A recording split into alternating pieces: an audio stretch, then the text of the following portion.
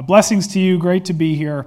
We're going to be in Romans again. We're going to be finishing this section, chapters 9 through 11, on what God's plans are for Israel. And today's message is called All Israel Will Be Saved. So before we dive in, let's go to the Lord in prayer.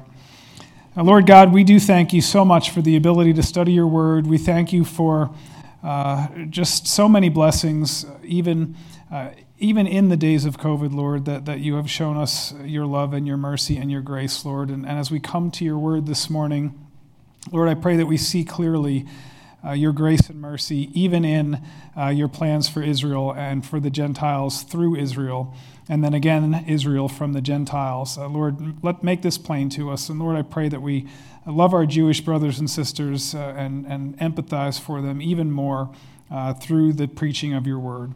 Lord, we just praise your name. We glorify the name of the Lord Jesus, and it's in his name we pray. Amen. Well, you've all heard the phrase, God works in mysterious ways, and that is most certainly true. We would all agree with that. And I was really struck by that when we had our Missionary Sunday a couple months ago. I hope you all remember that. I just thought, COVID-19 has changed the world in so many ways, and obviously most of them bad. But it's amazing how much good God has managed to work, even through COVID. Remember, Rick Rude told us, he's our missionary who does hospital chaplaincy, and he told us on his video that he's no longer able to do hospital chaplaincy anymore because the hospitals are closed to him, so he's not able to get in. So what did he do in the meantime? Well, he finished 2 books that he had been working on. One of them was his memoir of his life as a chaplain, so recording 30 or so years as a hospital chaplain and some of the highlights of that. And then he wrote a second book, which was actually his completing his doctoral dissertation from like 40 years ago about what about those who have never heard. And so just an amazing blessing that Rick had the time to do that. He would never have been able to finish those 2 books if he was doing full-time hospital chaplaincy.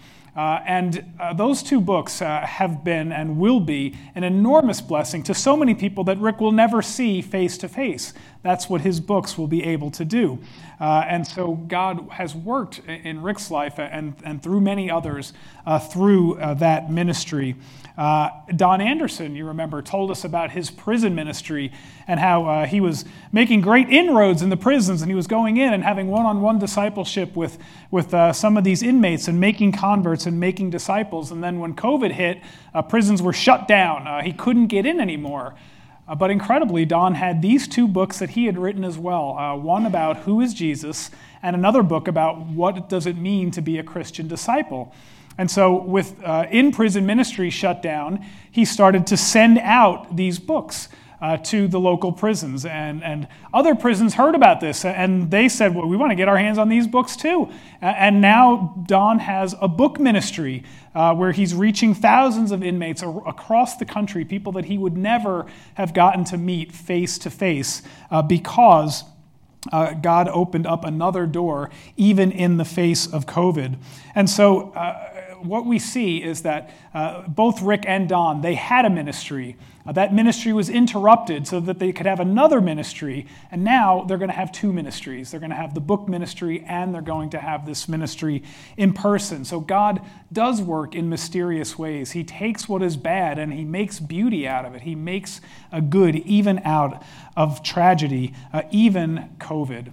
And as we've been talking about for the past several weeks now, as we talk about what's going to happen with Israel, we see that this is a tragedy as well. Israel currently, by and large, does not believe. They have rejected the gospel, and yet God is doing something amazing through it, and he has over the centuries, as millions and millions of Gentiles have come to believe in the gospel. And this is what Paul has been explaining throughout chapters 9 through 11. God's rejection of Israel and Israel's rejection of the gospel. It seems impossible, right? Because Israel is God's chosen people. How could they reject the gospel? But they have for a time. And God has rejected them for a time and turned them aside for a time, but because God has a plan. And he's got a plan to save the Gentiles. It's difficult.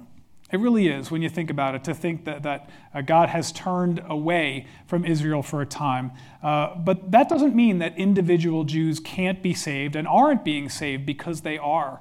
It's a tragedy when anybody doesn't believe the gospel, whether Jew or Gentile, because we know that they are both eternally lost. So it's very difficult to think about what we're going to talk about today, God's hardening, his partial hardening of Israel, which is a concept that we've talked about before during these chapters, about how God hardens some and softens others. God is sovereign. We have to recognize that. He chooses who are his, and at the same time, we are responsible for our decisions, whether Gentile or Jew. We're responsible for our decision if we don't believe. And still, God is going to turn Israel's tragedy into triumph someday. And Paul called this a mystery in our passage today. God has caused a partial hardening of Israel until the fullness of the Gentiles has come in, and then all Israel will be saved. So let's talk first about God's partial hardening of Israel. We see it in verses 25 to 27.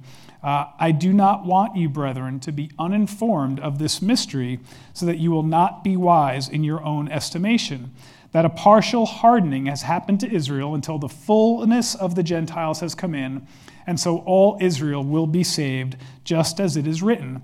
The deliverer will come from Zion. He will remove ungodliness from Jacob.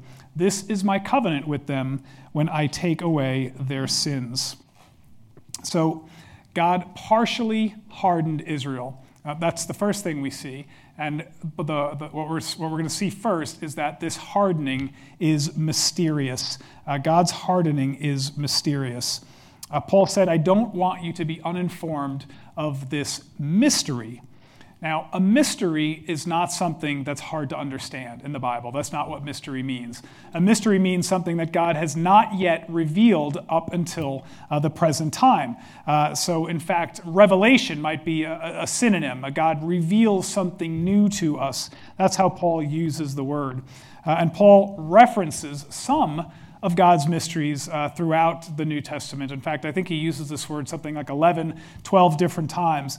In Colossians chapter 2, verse 2, Paul wrote about Christ himself, saying that God's mystery, Christ himself, in whom are hidden all the treasures of wisdom and knowledge.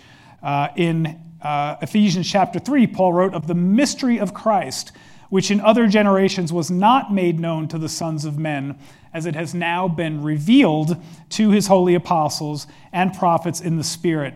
To be specific, that the Gentiles are fellow heirs and fellow members of the body and fellow partakers of the promise in Christ Jesus through the gospel.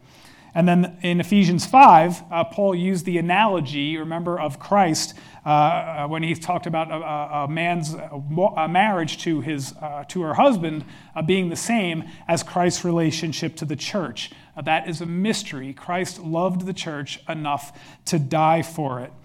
And so these are all mysteries. And in our passage today, we're talking about yet another mystery. Paul revealed another of God's mysteries, that God has caused a partial hardening to happen to Israel to allow the Gentiles to be included. And so what we see over and over is that God has a plan in this, even in Israel's current rejection of the gospel. This influx of Gentiles is going to, in the future, work as a mechanism to bring the Gentiles back into the fold and to cause them to believe. So Paul informs them of this mystery.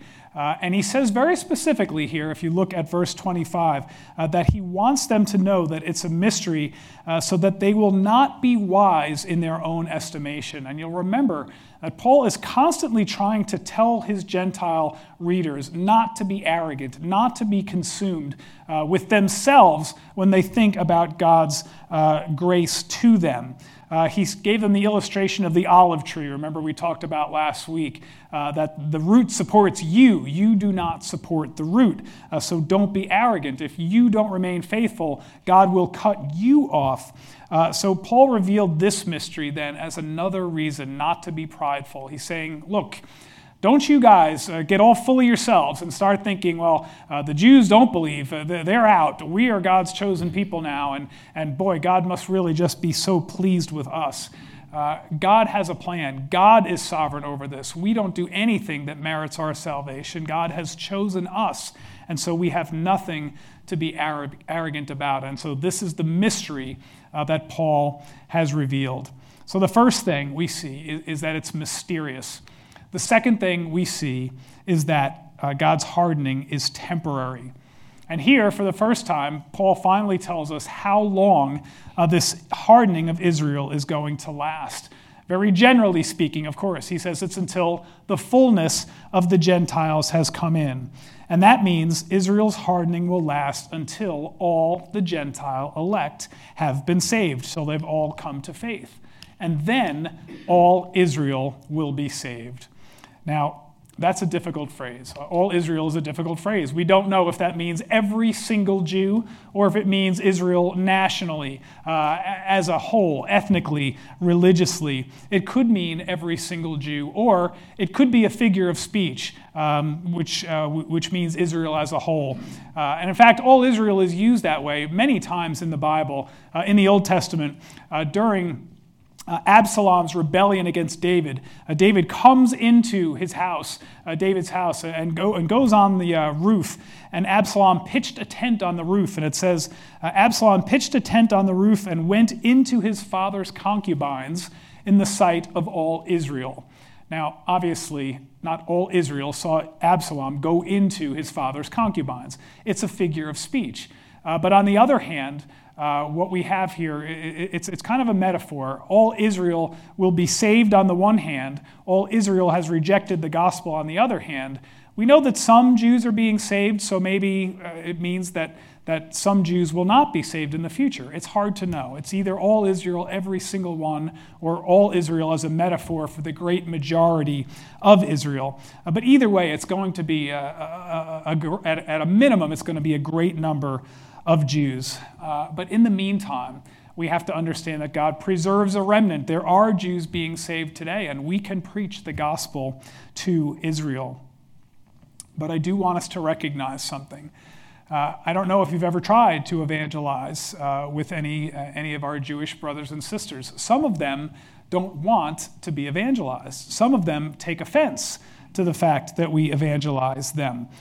They believe that because they have the covenant that God made with Abraham, that they don't have a need for Jesus. They think that the covenant that God made with Abraham gets them in. And if they're right, well, that goes down a dangerous road, doesn't it? If they're right, that means that there are two ways to be saved. There would be the way for the Jews who have the covenant of Abraham, and then there would be the way for the Gentiles who have the blood of Christ, who died for our sins. And so we can see that might be problematic. Now, I read a lot of commentaries as I prepare for our messages here on Sunday, and one guy I particularly like is a guy by the name of John Stott. He's an old English commentator and from the 50s and 60s and 70s. Here's what he had to say about this idea of two different tracks of salvation. I'm just going to read this longish quote because I think it's really good. He says, "It is understandable that since the Holocaust, Jews have demanded an end to Christian activity among them, missionary activity, and that many Christians, in fact, have felt embarrassed about continuing it." Well, why would that be? Because supposedly the Third Reich was Christian, if you can imagine. So it's even proposed that Jewish evangelism is an unacceptable form of anti-Semitism. In other words, that it's anti-Semite, anti-Jewish to preach the gospel to them because they have their own way of salvation. So that's the proposal. So some Christians and some Jews have attempted to develop a theological basis for leaving the Jews alone in their Judaism. Reminding us that God's covenant with Abraham was an everlasting covenant, they maintain that it is still in force, and that therefore God saves Jewish people through their own covenant without any necessity for them to believe in Jesus. This proposal is usually called two-covenant theology. There was a bishop by the name of Christar Stendhal who first made this two-covenant theology popular, and he said that there are two different salvation tracks, one for believing Gentiles and another for historical Israel that relies on God's covenant. Well, Stott says Romans 11 stands in clear opposition to this because of its insistence that there is only one olive tree that we talked about last week, to which the Jews and Gentile believers both belong. Jewish people will be grafted in again if they do not persist in their unbelief. So I hope we recognize the problem. The reason that Jews don't think they need Jesus is because of their covenant with Abraham.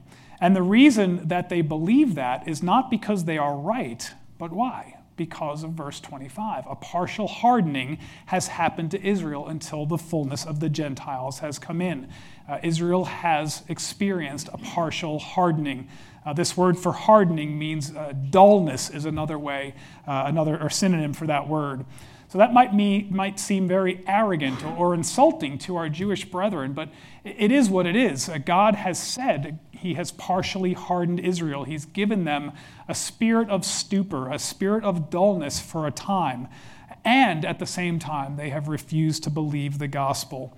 So they don't believe, and it's because, by and large, they have this spiritual hardness, this spiritual dullness. But that does not mean that we as Gentiles do not have the responsibility to evangelize them. We can't worry that we might offend them if we preach the gospel to them. If we do that, that's like saying we're not going to discipline our kids if they run into the middle of the street in busy traffic because they don't want to be disciplined, right?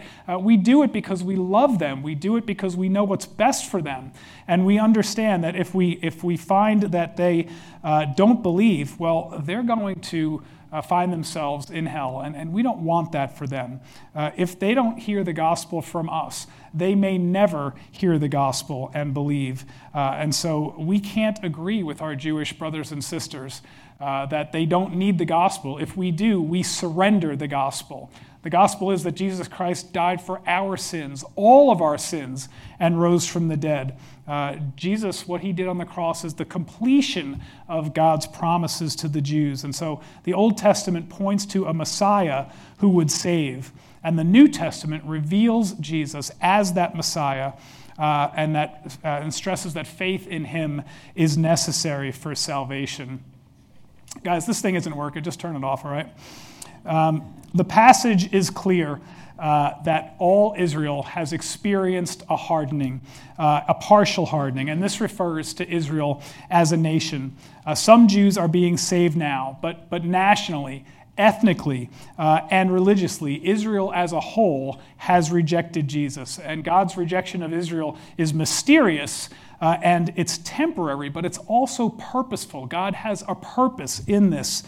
God has set Israel aside for a time for a reason until the fullness of the Gentiles has come in, but also for another reason that the Gentiles might make Israel jealous, and then they will be brought back in, and then all Israel will be saved. God will remove the godlessness and the sins from the nation of Israel as he establishes his covenant with them when he regenerates Israel.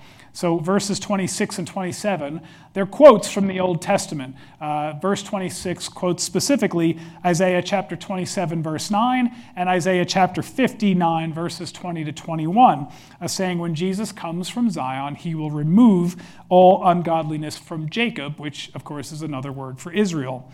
So he's going to remove that ungodliness and he's going to replace it with faith. And when he does that, that is going to be the fulfillment of the new covenant that God made with Israel from Jeremiah chapter 31. It's the new covenant is a covenant that God made with Israel where he's going to take out the hearts of stone. It's also referenced in Ezekiel where he takes out the hearts of stone and puts in hearts of flesh. It says, "Behold, days are coming, declares the Lord, when I will make a new covenant with the house of Israel and with the house of Judah, not like the covenant which I made with their fathers in the day when I took them by the hand to bring them out of the land of Egypt. my covenant which they broke, although I was a husband to them, declares the Lord.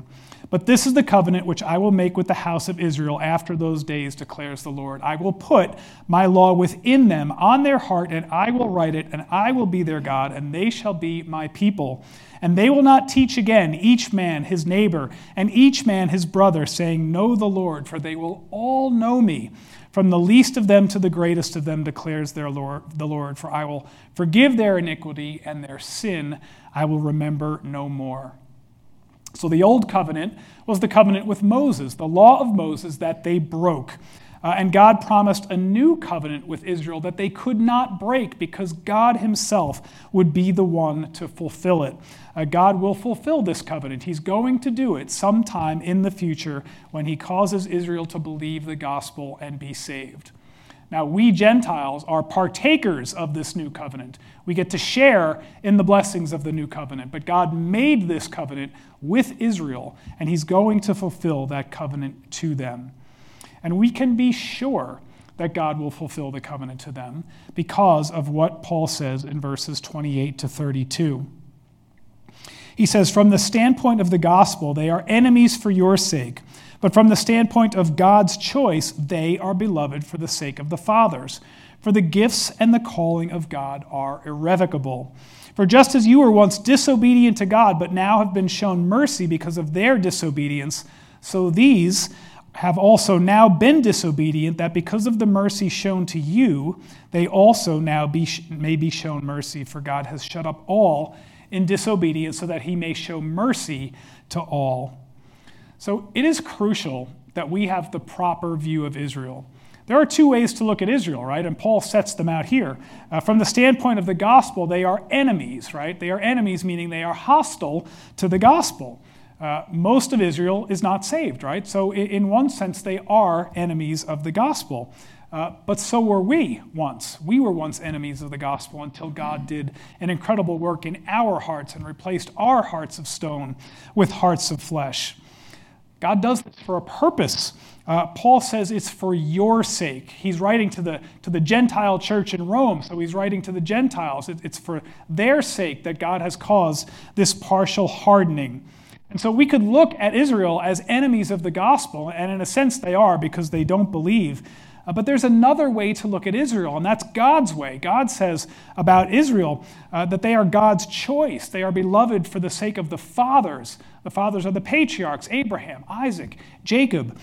These are whom God has made his covenant with. And God has not stopped loving Israel just because he has set them aside for a time. God will fulfill the promises that he made to Abraham through the Jews. And that's because of verse 29. The gifts and the calling of God are irrevocable.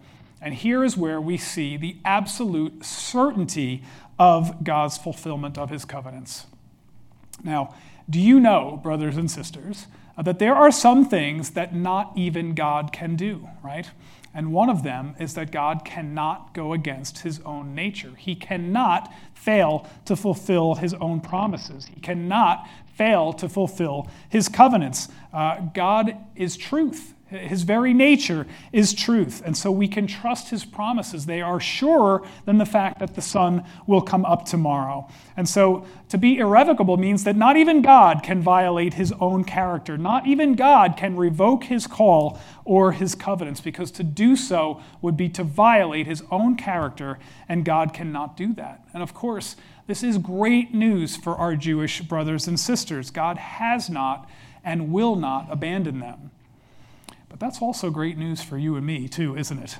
That is great news for you and me, that God's calling and his gifts are irrevocable. You know that the only thing that secures our salvation, that secures our eternity, is God, right? It's not us. We don't secure our eternity. We don't keep our eternity. It's only the strength of God's character and the strength of his promises that keeps us in the fold, that allows, that requires him to honor his calling of us. Because if keeping of our salvation depended on us, well, we'd all lose it, wouldn't we? Because we continue to sin.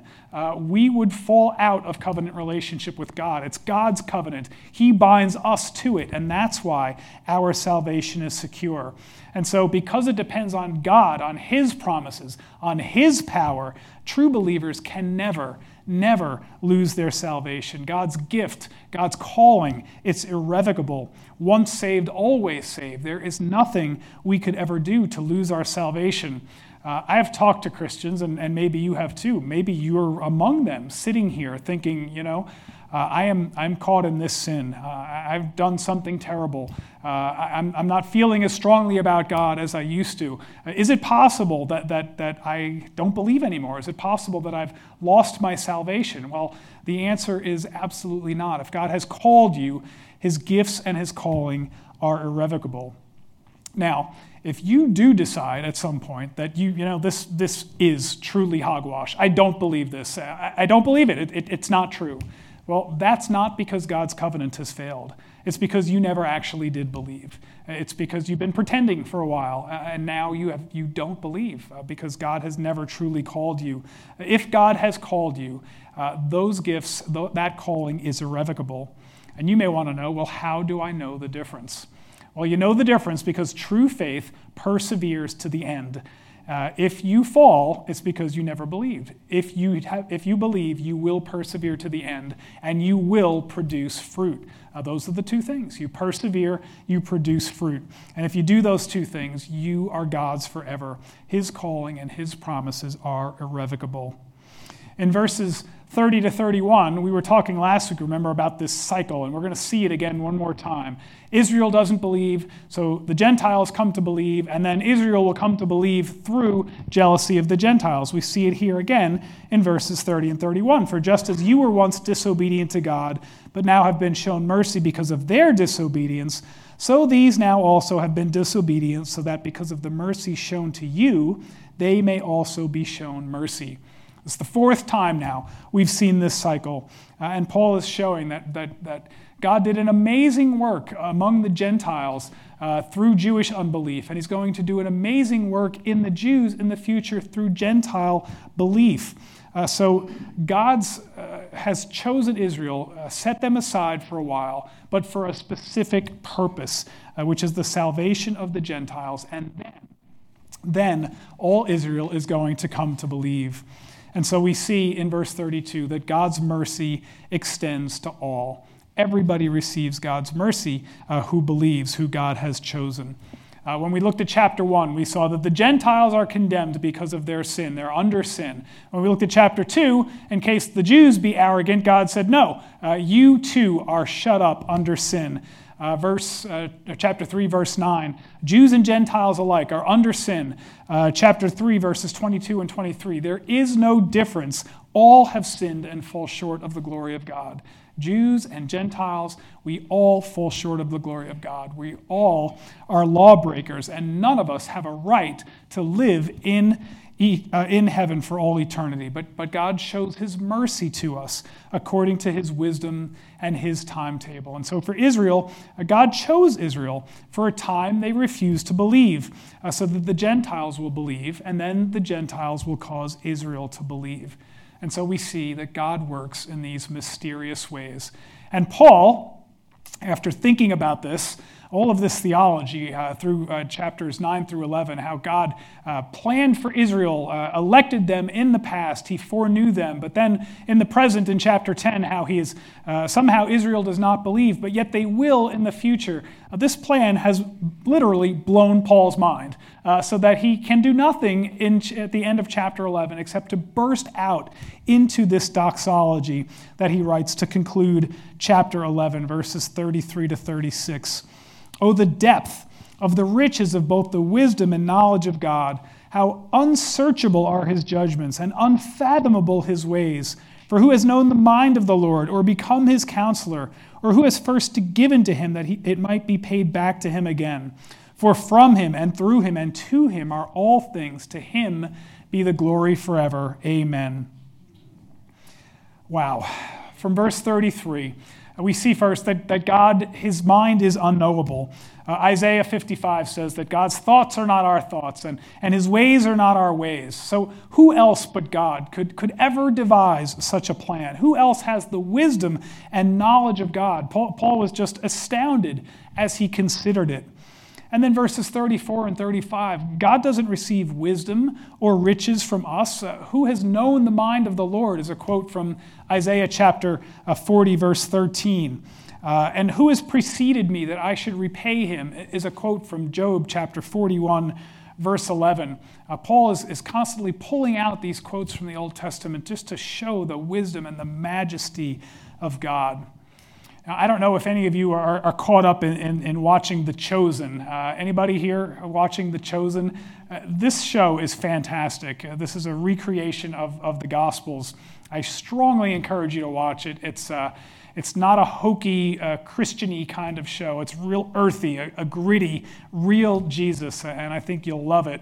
Well, anyway, after Peter is called by Jesus, now Peter he's the man. He's like the right-hand man. He's constantly in Jesus' face saying, here's what you need to do. Here's how we're going to come up with these effective strategies to effectively reach as many people as we can efficiently. And Jesus is always like looking at him sideways saying, Peter, that's great, but I'm not on your timetable, and I don't necessarily do things the way you would do them. So it's just a reminder that God doesn't take advice from men, does he?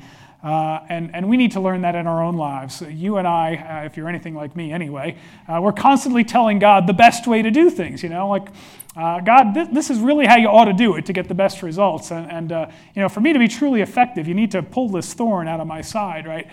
We always have this advice that we want to give God, to have him to do things our way.